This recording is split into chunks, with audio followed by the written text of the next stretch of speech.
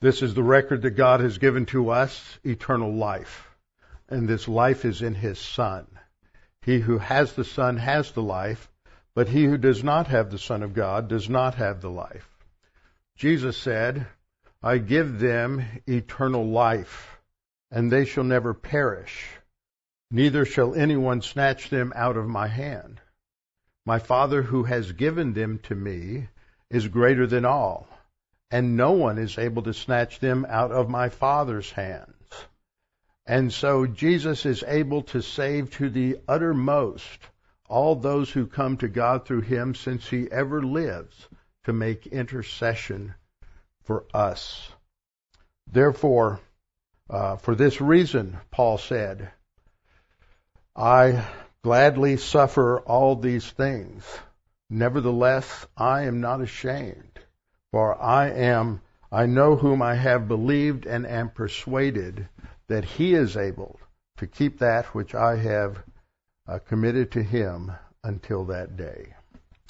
Before we open God's Word today, let's bow our heads together.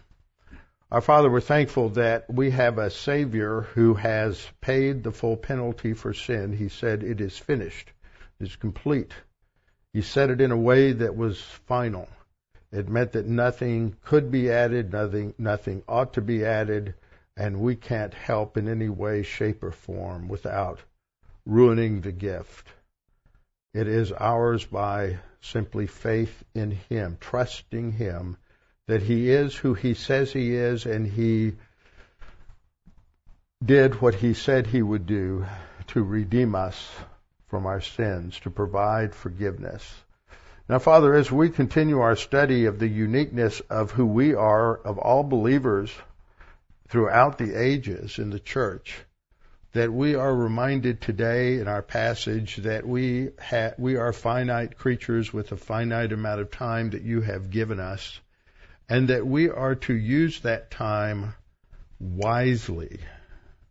So, Father, we pray that today that we would be open to understand what the Scripture says, and it might challenge us in some new ways as we order our lives in a way that will bring glory to You and increase our effectiveness as those who serve You. We pray this in Christ's name. Amen. Open your Bibles with me to Ephesians chapter 5. Ephesians chapter 5. And we're moving into the next section. It is Ephesians 5:15 is where it starts. But this is a long section, and it goes all the way down to 6:9. This is the last walk command as we get into this section. Now, in the last few weeks, we were focusing on the previous walk command, which is that we are to walk as children of light. 1 John 1:7 speaks of the same thing. And in 1 John 1:7 we read that if we walk in the light as He is in the light, we have fellowship with one another. And the blood of Jesus Christ cleanses us from all sin. Now, that's really a significant statement. And I'm reminding you of this because as we get into verse 17 and 18, where we're talking about what it means to be filled by means of the Spirit, we're going to be taking a lot of time to understand this. And I'm going to be drawing a lot of connections because we live in an era where every few decades, there are those who come along and say things like, well, we really don't need to confess sin. 1 John 1:7 says that His blood of Christ cleanses us from all sin. And so we don't need to do that. And actually this position now has been given another name. It's called hyper grace. We believe in free grace, but this is called hyper grace. Another name for it is antinomianism.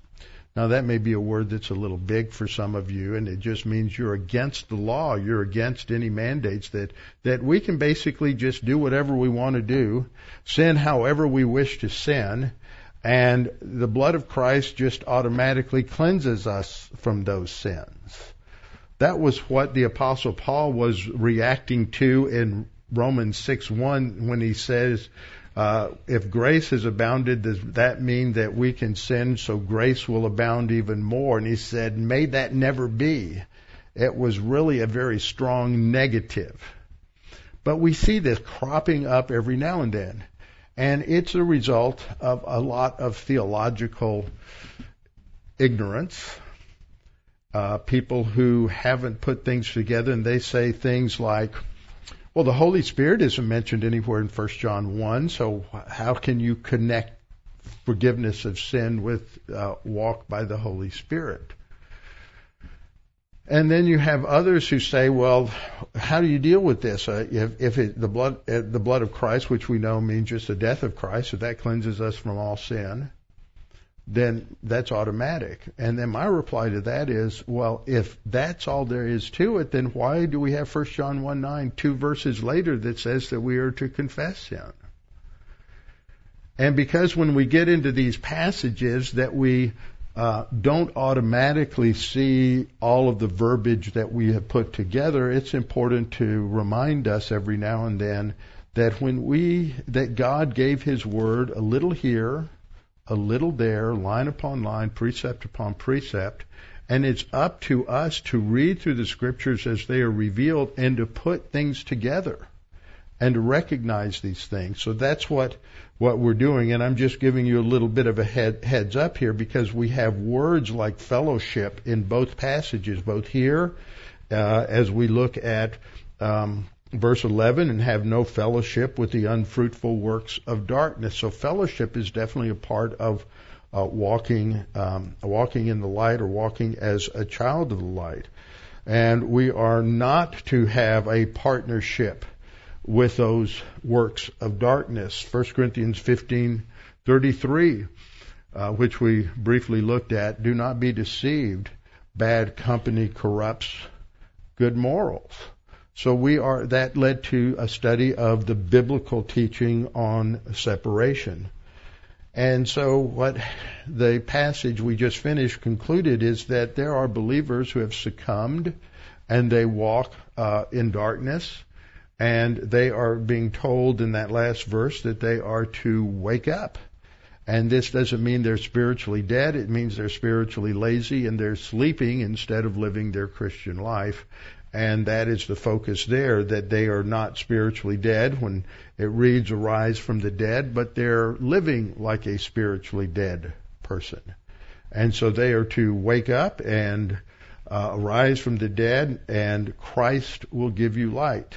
And that's basically a command that reiterates the same concept that we live in our lives, and times we are walking in darkness more often than we would like to admit, and that we have to make a volitional decision. We have to conscientiously turn from it.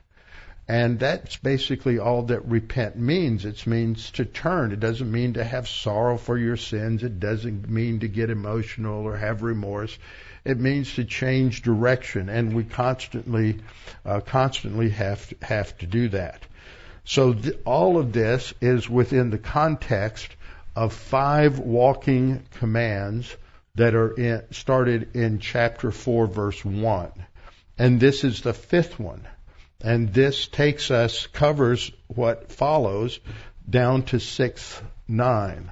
So the first command was to walk worthy. Walk in a manner that is consistent with our new calling, that is our new vocation. We have a calling in Christ. Every single believer does. And we are to walk according to the standard of that calling. And so that is the first command, and I think an overriding one. I think the other commands all define what that worthy walk looks like. We're to walk consistent with our new identity in Christ. That's the next walking command. In Ephesians 4:17, that we are to no longer walk as the rest of the Gentiles walk. As we've studied in Ephesians, there are biblically 3 kinds of people. There aren't all these different races and ethnicities. There's 3 kinds of people. There are unsaved Jews. There are unsaved Gentiles. And there's the church.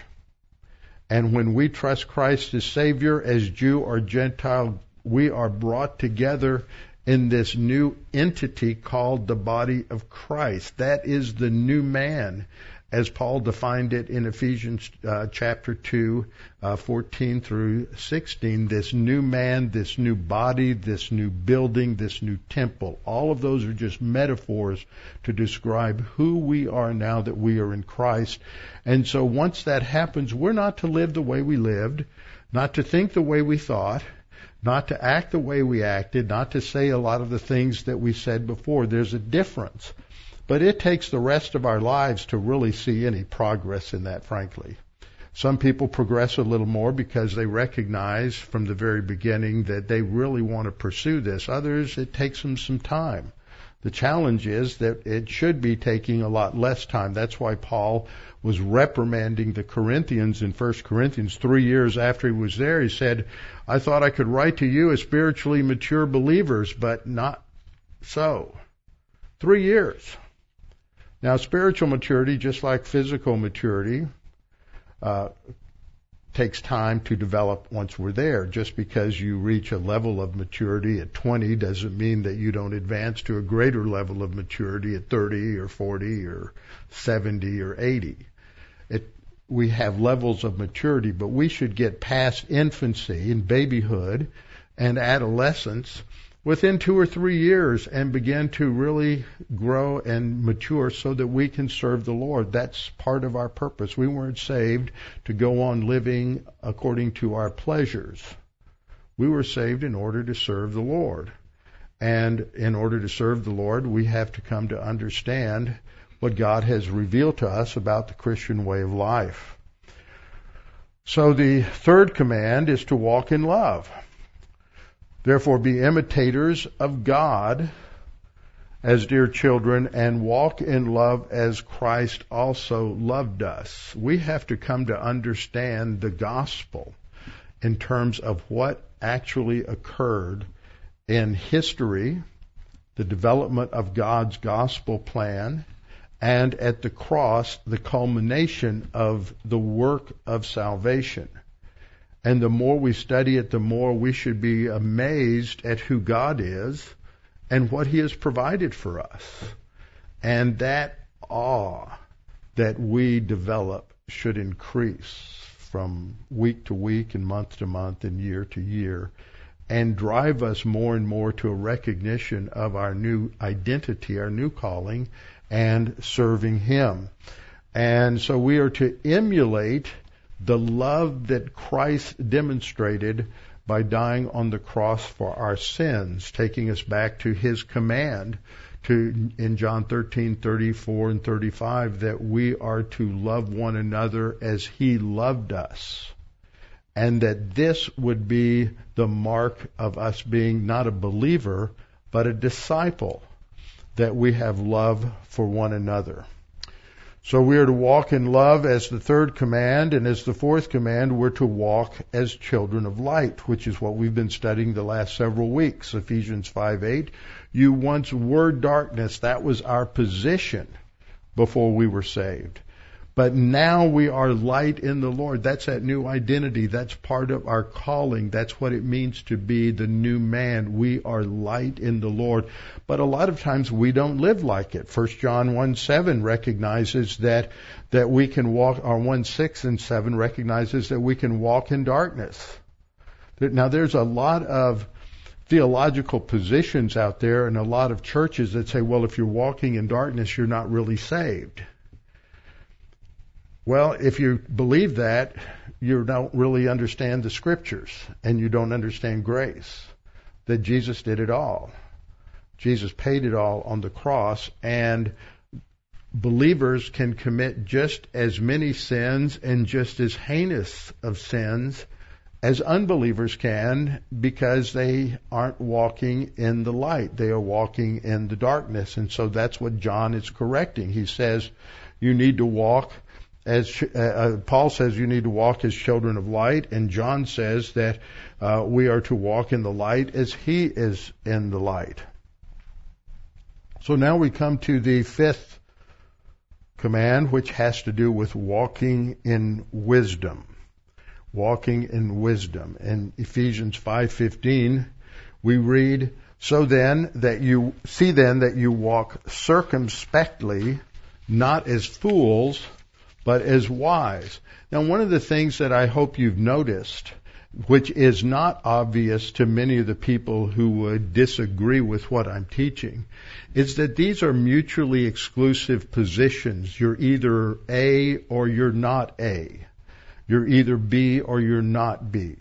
You're either walking in darkness or you're walking in the light. You're either walking in wisdom or you're walking like a fool. You are either walking worthy or you're not walking worthy. You're either walking in humility or you're not walking in humility. There's no middle ground. It's one or the other. And the spiritual life is not a life of following a set of rules, though there are mandates and there are prescriptions for the Christian life. The motivation isn't to make sure we check off all of the right boxes every day. The motivation is we want to serve the Lord, and that if we live according to the way He says to live, then we will be more effective in doing that. We will be able to honor our position as ambassadors for Jesus Christ. So Ephesians 5:15 sets the stage for everything that comes after it. As part of walking circumspectly, we will be commanded to be filled by means of the Spirit. This is a command that is in the passive voice. It means that we don't actively do anything other than choose to be filled. We receive this filling.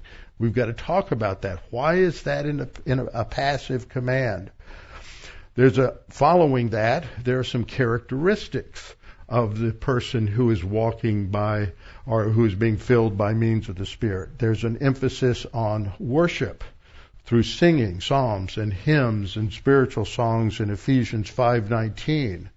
We express our gratitude to God for all things, the bad things as well as the good things.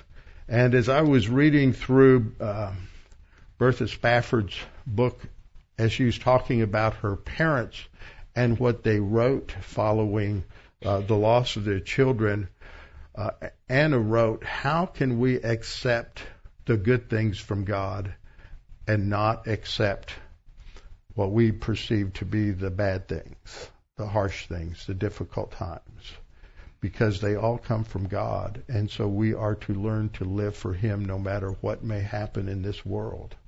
And that is, in light of what she went through, that is, for some people, they think, I could never do that. Well, of course you can never do that in your power and in the flesh. It is a work of God, the Holy Spirit, that takes us to a level of maturity where we begin to realize that. Does that mean that the sorrow and the loss goes away? No. But it means that you can surmount that and have the joy of the Lord, which isn't some kind of giddy happiness, but is a mindset of stability and tranquility and contentment.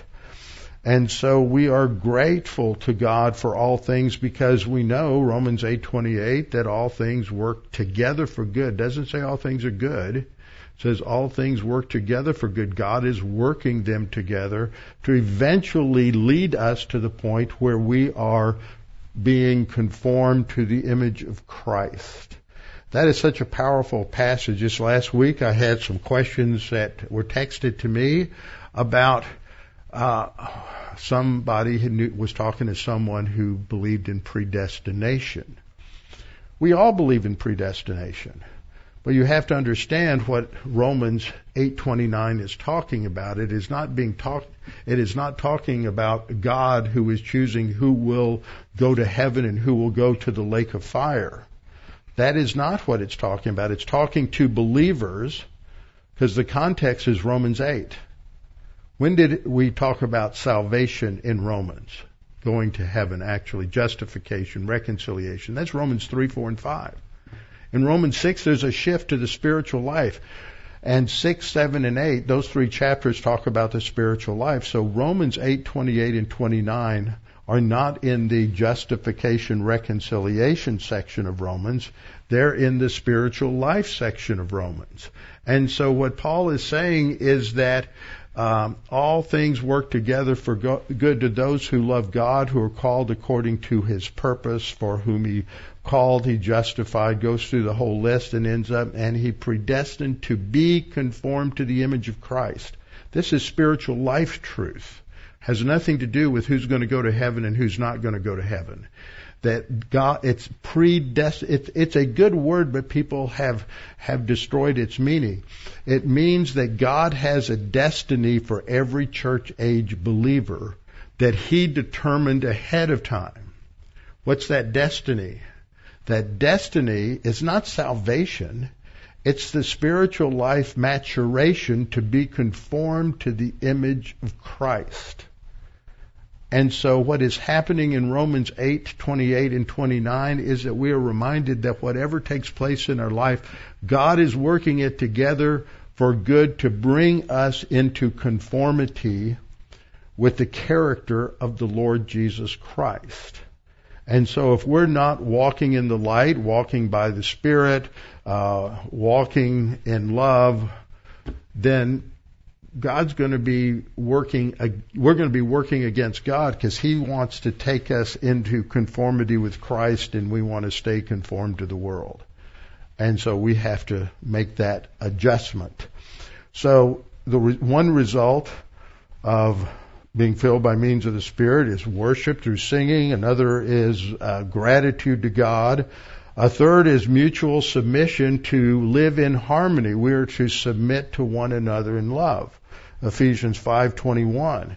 And then from that he transitions into talking about family life. This is one of the most significant sections of Scripture, talking about the third divine institution of the family, marriage and the family, in Ephesians 5:22 to 6:9.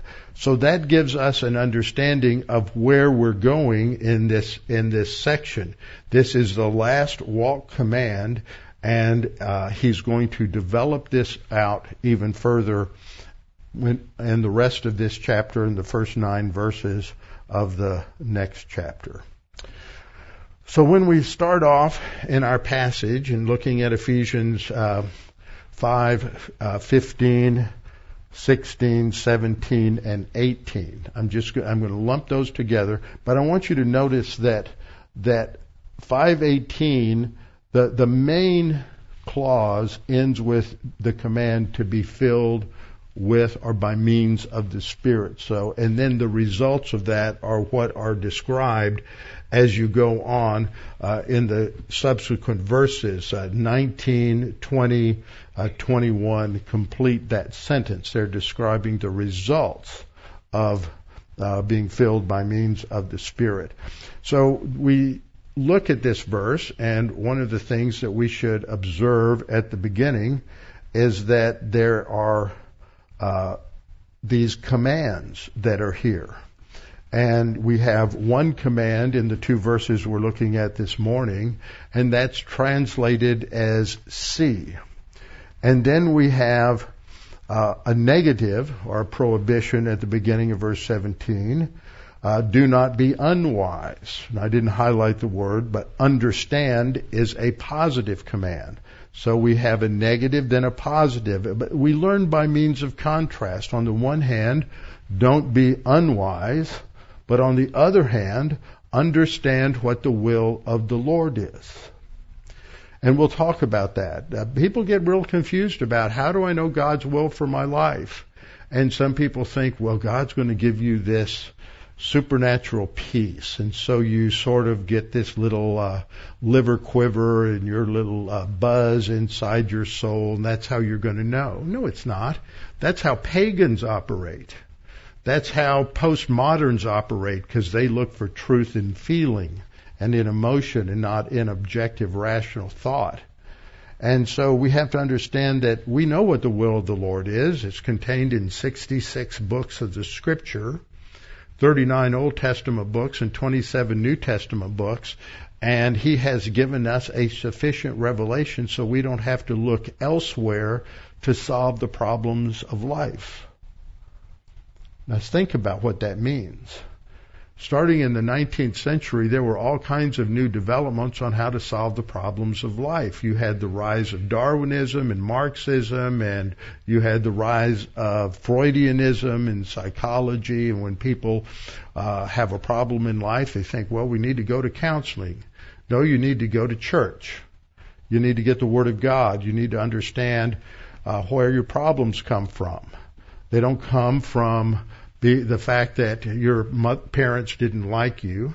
They came because you as a sinner responded wrongly to the fact that your parents didn't like you.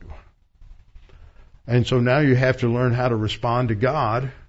And once you learn how to do that and apply the Word, that doesn't mean your problems will go away, but it gives you tools to be able to handle those problems. And so we are not to be foolish. A foolish person in Scripture is a person who operates on the pagan worldview, operates on unbelief. The fool has said in his heart, there is no God. And I've asked the question of quite a few. Is he a fool because he said there is no God? Or does he say there is no God because he's a fool? Go home and think about that. So when we get into those two verses, the contrast, the negative, don't be unwise. The positive, understand what the will of the Lord is.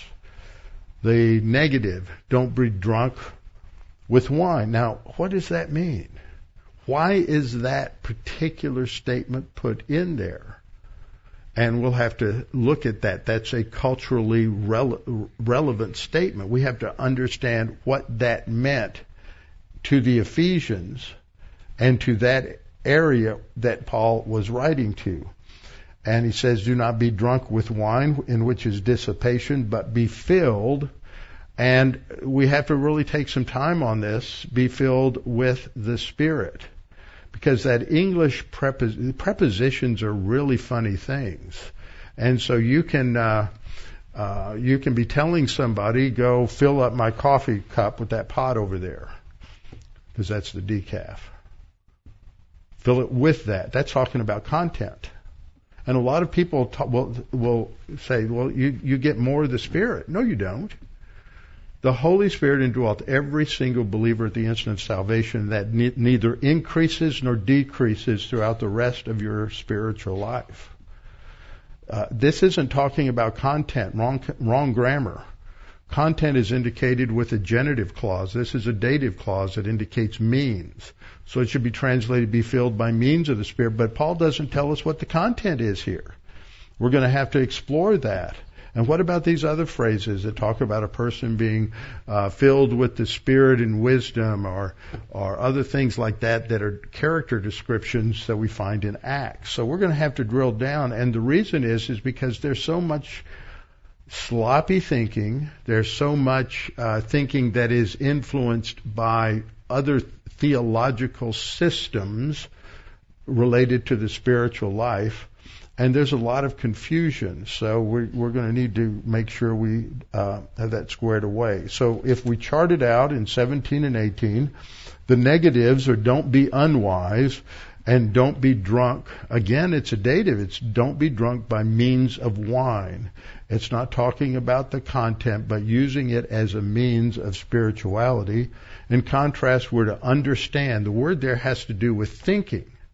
The spiritual life and the growth of a Christian is related to what we think and learning. It's not emotion, it's not feeling.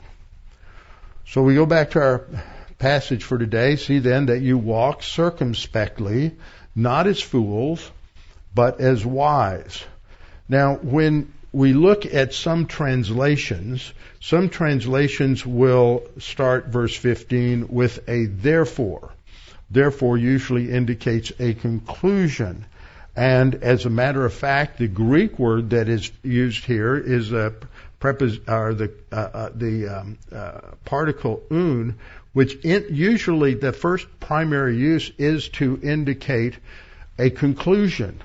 But its second use is to transition from one topic to the next topic.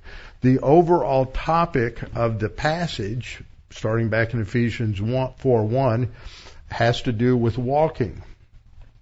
But he says different things about walking as we go through it. So he has finished with this quotation in verse 14, and now he's going to come back to the next walking command. So it should be translated, I think the New King James translates it well. See then that you walk circumspectly. Circumspectly is one of those words we use every day, right? What does that mean? We have a kind of a vague idea of what it means to be circumspect, but we need to look at that. But before we get there, we're going to have to understand this initial command. It is translated in the New King James with the word see, which is a fairly decent translation of the Greek word blepo. I remember I think I had a 4th grade Sunday school teacher named Sterling Laird who said, blepo is like a blip. You just see it like a blip. Well, that's not quite what it means. It is to really look at something, to pay attention to something. And so its literal meaning is to look, to see, to look at something, to examine something. But figuratively, it comes to mean watch out or beware of something, or to pay close attention to something. So we have a word here that starts off with the idea of pay close attention to something. And the reason I say that is you have some different translations, and we'll get into this a little bit more in just a minute. But this is a present active imperative. Now, a lot of times people say, well, why do you talk about those things? Well, the grammar is important. And a lot of times I don't bring things out grammatically if they're not that important. We just don't go to places just to show off that we can parse a word. Any computer can parse these words for you. But a present imperative means that this is supposed to be a standard operating procedure in a person's life. Just a command. It's something that you should always be doing. And so the present tense operates differently if it's not in the indicative. So the idea there is just that you continuously are characterized by this. And the active voice means that it's addressed to you. You need to do this. You need to make the choice to be doing this. It's your responsibility. It's my responsibility to do this. A passive verb means that the subject receives the action. We'll talk about that more when we have be filled by means of the Spirit. That's where the subject receives the action of the verb. But here the subject performs the action of the verb. So that means that each one of us is responsible for living our lives. That's what walking describes, in a certain manner, a circumspect manner. And so this relates to how we think and how we talk and how we act. But we need to pay attention to it. So this takes us then to the next verb. Pay attention that you walk circumspectly. Now, there's not really a that clause in the Greek, but I'm got to get this into English in a way that can make sense. So pay attention then that you walk. And this is just a way of an idiom for how a person lives, their lifestyle, their Christian way of life. We're to live a certain way, think a certain way, and act a certain way, talk a certain way. Everything changes when we become believers. So it's how a person thinks, talks, and acts. Now we get into the weeds a little bit and into some details. We've got the word that is translated circumspectly, and it's the word akribos in the Greek. That omega s at the end tells us it's an adverb. Now, an adverb modifies a noun, right? No. That's why it's called an adverb, not an adnoun. Okay, so it modifies a verb.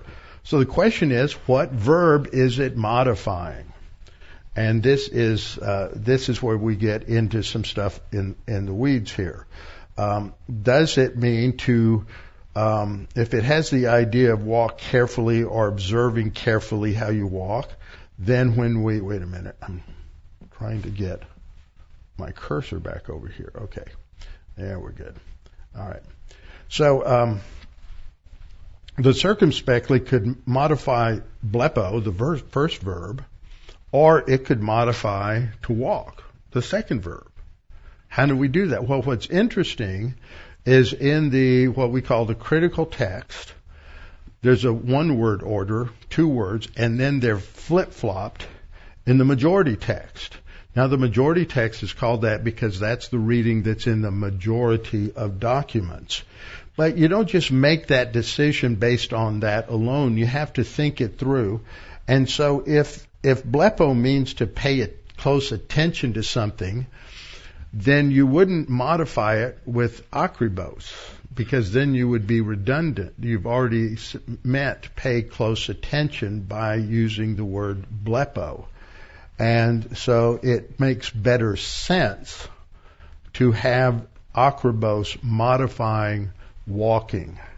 The point here is, as Dr. Honer, his commentary of Ephesians says, and he's not a fan of the majority text, but he says it's the better reading contextually, because the point is not how carefully we observe our walk, but how carefully we walk. You understand that? It's not about how carefully we look at our walking, but how carefully we walk. And that is the main idea here. But if you have the Revised Version, the American Standard Version, the Revised Standard Version, the NASB, the New English Bible, the ESV, the NRSV, the NET, or the Holman, it will use this to modify the main verb. But it doesn't really make that much sense. You get a redundancy which isn't there, really there in the Greek. So we are to walk carefully. We're to live our lives carefully. We're to pay attention that we live our life carefully, not just kind of randomly bouncing off whatever events come our way, but we are to be conscientious and thoughtful about what we are doing. And then it concludes by saying, not as fools, but as wise. The wise person is going to pay careful attention to how he thinks, how he acts, how he lives his life. The fool isn't.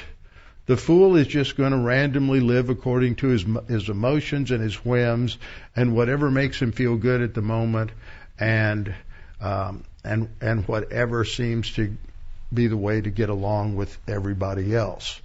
So we are not to be fools, we are to be wise. These are absolute categories.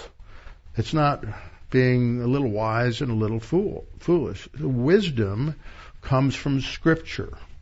And we looked at Psalm 90. Psalm 90 connects the person who pays attention to the number of days God has allotted to us as wisdom. Wisdom is an Old Testament concept. This isn't a Greek concept. Just because the New Testament is written in Greek doesn't mean the terminology of Greek culture or Greek philosophy or our classical Greek is the primary meaning.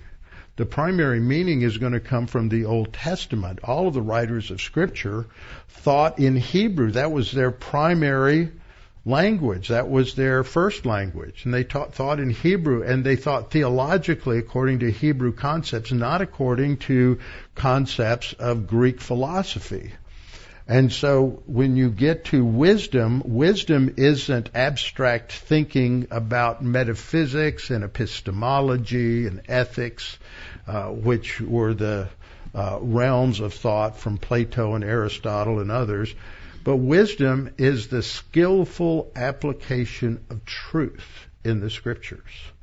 The word that is used there is hokmah, and it relates to the physical skill that God gave Bezaleel and Aholiab, they were the head of the woodworking and the metalworking guilds that were making all of the ornaments and all of the furniture for the tabernacle. And it says that God gave them chokhmah. See, this isn't just a mental abstract type of wisdom. It is a skill at doing something. And so when we are to walk as wise and not as fools, we have to know the word so that we can skillfully apply it. And that is done by redeeming the time. We have to pay attention to time management. It's a participle. It's a present participle. And it indicates means. It's adverbial. It is explaining the command. How in the world do we walk circumspectly? You do it by redeeming the time, because the days are evil. We live in an evil world, and we are pressured to conform our priorities to the priorities of the cosmic system around us.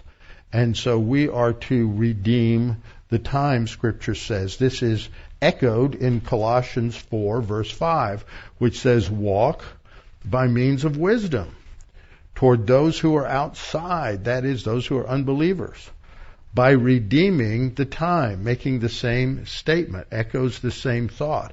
And the Bible says a lot about time. The Bible says a lot about money, and the Bible says a lot about how we use our time. So what are just some basic things that the Bible teaches about wise management of time?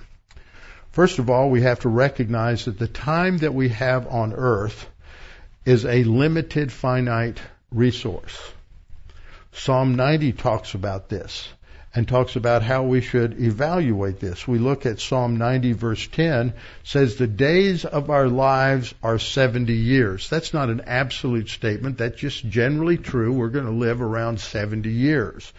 And if by strength, then maybe 80 years.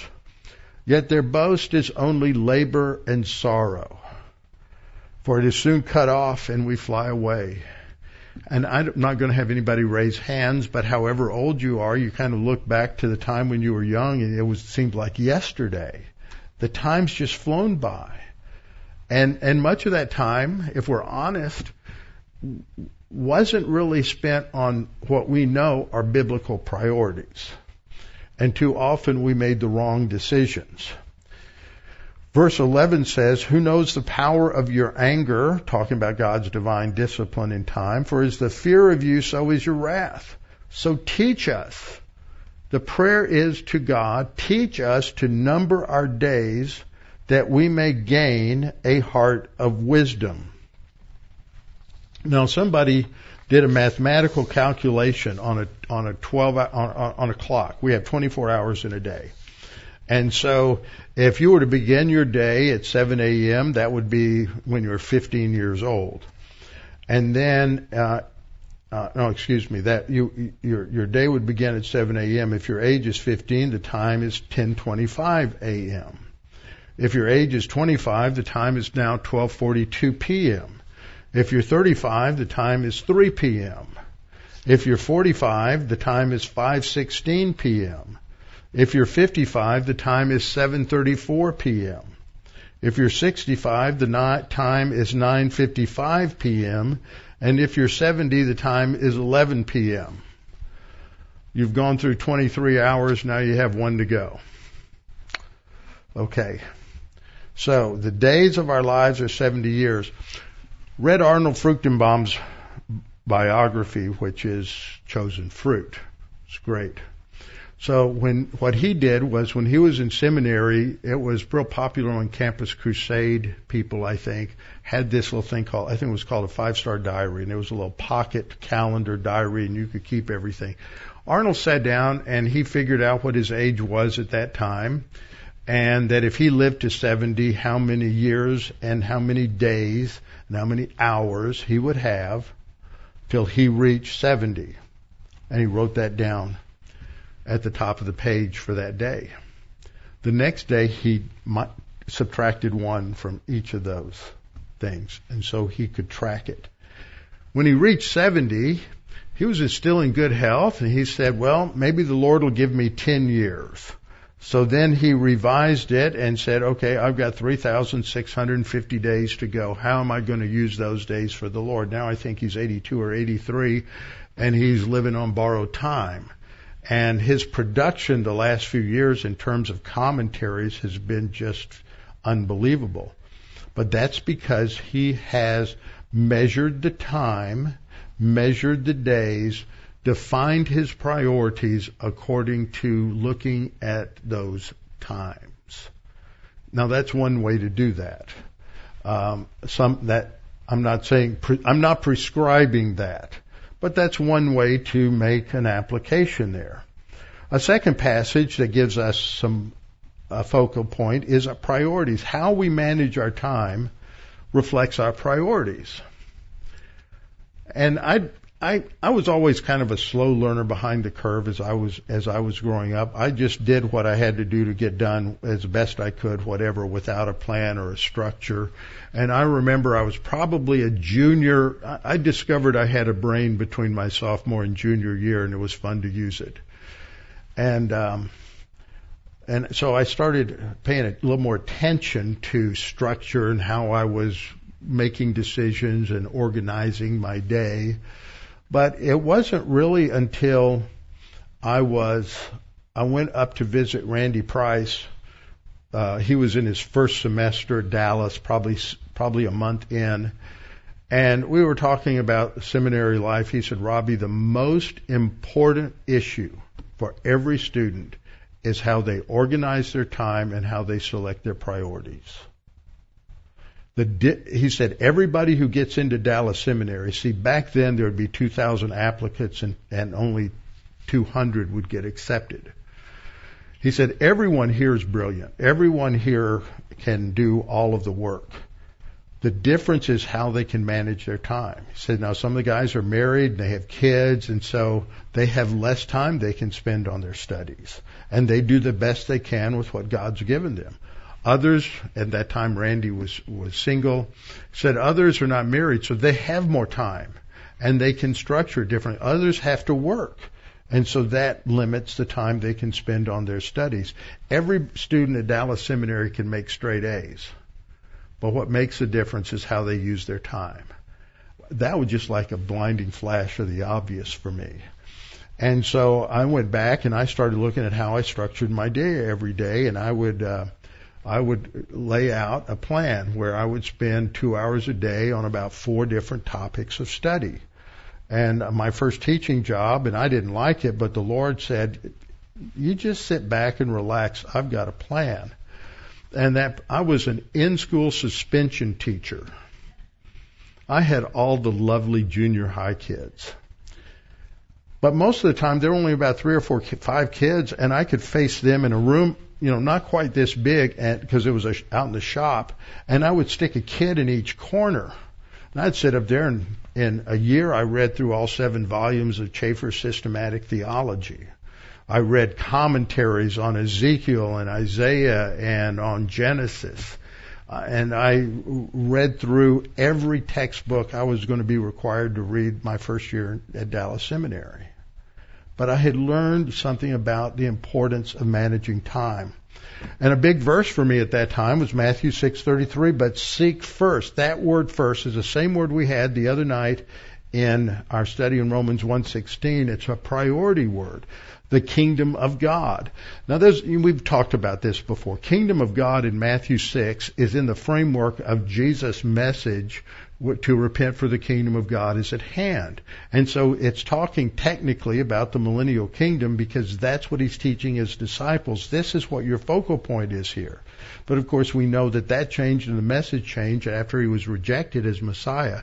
I'm getting tired of hearing people talk about doing this for the kingdom and that for the kingdom and this other thing for the kingdom.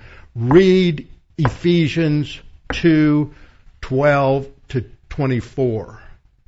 We're doing it for the church, for the body of Christ, for the bride of Christ. We are not doing anything for the kingdom. We are doing it for the church in this church age, and we've got to be talking like that. Sorry, I had to get on my hobby horse there for a minute. So we have to evaluate our priorities. Luke 2:52 gives us a little bit of a framework describing Jesus. He increased in wisdom and stature and in favor with God and man.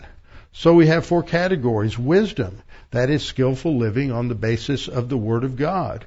He was not only taught through the various levels of training for every Jewish kid, where he was at different stages as he grew older, and when he was 5, he was reading scripture. When he was 10, they would start teaching through the rabbinical traditions, things of that nature. He got that in the synagogue school and in the home. But we're also told in the Psalms that he was, or in Isaiah rather, that he was taught by his father. So God the Father taught him. So he developed skillful living. That relates to our spiritual life and spiritual growth. He grew in his stature, physical growth, nourishment, exercise. When we're planning out our day, there needs to be time for exercise. There needs to be time for eating. There needs to be time for sleeping. When you start adding all of these things together, that takes up a big chunk of our 24 hours. And in favor with God, that is continuing to grow in the grace and knowledge of our Lord Jesus Christ, our spiritual life, and favor with men. And that relates to being involved with other people. This means eventually you're probably going to be married, you're going to have children. All of those things are going to change the way in which you structure and order your time. And the more responsibilities you have with your career, the more responsibilities you have because you're having 9, 10, 15 children, the less time you're going to have. I always remember Susanna Wesley, the mother of John Wesley and Charles Wesley. She couldn't get away from them. She had like 12 or 14 kids. She couldn't get away from them, so she'd get in the corner and she'd pull her, they wore lots of petticoats back then, she'd pull her skirt up over her head, and that would be her quiet time. And she would be in prayer, and that was a signal to everybody to leave her alone. So we have to learn how to discipline that into our lives, and that's how we grow. So we need to mark our calendars. We need to mark out our priorities. Our priorities should include God. How are we going to structure our time with the Lord on any given day? Weekends can have a different schedule than weekdays, but that spiritual life is important. Being in Bible class, listening to things, we have to grow. And time with family, your time with your spouse, time with your kids, work. How much time are you given to work? And today it's worse. In my whole life, I've never seen, we got our smartphones and we got our computers, and for many people, they're on call 24/7. We have to manage that or it will control us. Recreation and exercise. Very important. And if you're younger, you're looking at how do I improve myself, get additional education, additional improvement. And in many places, a good chunk of your day is planned by somebody else.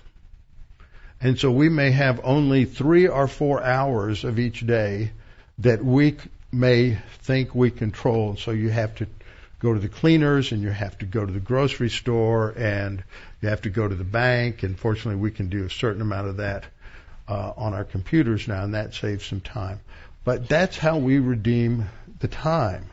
It is time that God has allotted to us, and if we don't do anything, if we don't control the time, then we're letting the world system control us. So we are to walk wisely, walk circumspectly, as wise by redeeming the time. With our heads bowed and our eyes closed. Father, we thank you for this opportunity to study these things today, and pray that we might be able to sit down and think about our time and how we use our time and how we structure our time and what our priorities are as believers in terms of our spiritual life, which would be the most important aspect of our life, but it's not always the most urgent and the most demanding. And so, Father, we pray that you would give us wisdom that we can figure out how to juggle all of these responsibilities that we have in a way that can bring honor and glory to you, and that will not torpedo our own spiritual growth and our relationship with you. And that only comes from wisdom and spiritual growth. Father, we outline these characteristics of a believer who is walking, serving you. And we recognize this is not a means of salvation. It's not the means even of our spiritual growth, although parts of it might be. But it is the consequence of our spiritual growth. We need to focus on that spiritual growth. But for those who are not saved, they need to understand what it means to become a believer in Jesus Christ, what it means to have eternal life, what it means to be a new creature in Christ, and that comes by simply trusting in God's promise that Christ died for our sins, and that in that, by believing in Him, we are washed clean, we are forgiven of our sins, and that is our new position in Christ. We are forgiven. That doesn't mean we don't sin, so we deal with that with 1 John 1:9, and by learning to live and walk and think according to Scripture. Challenge us with these things, we pray. In Christ's name, amen.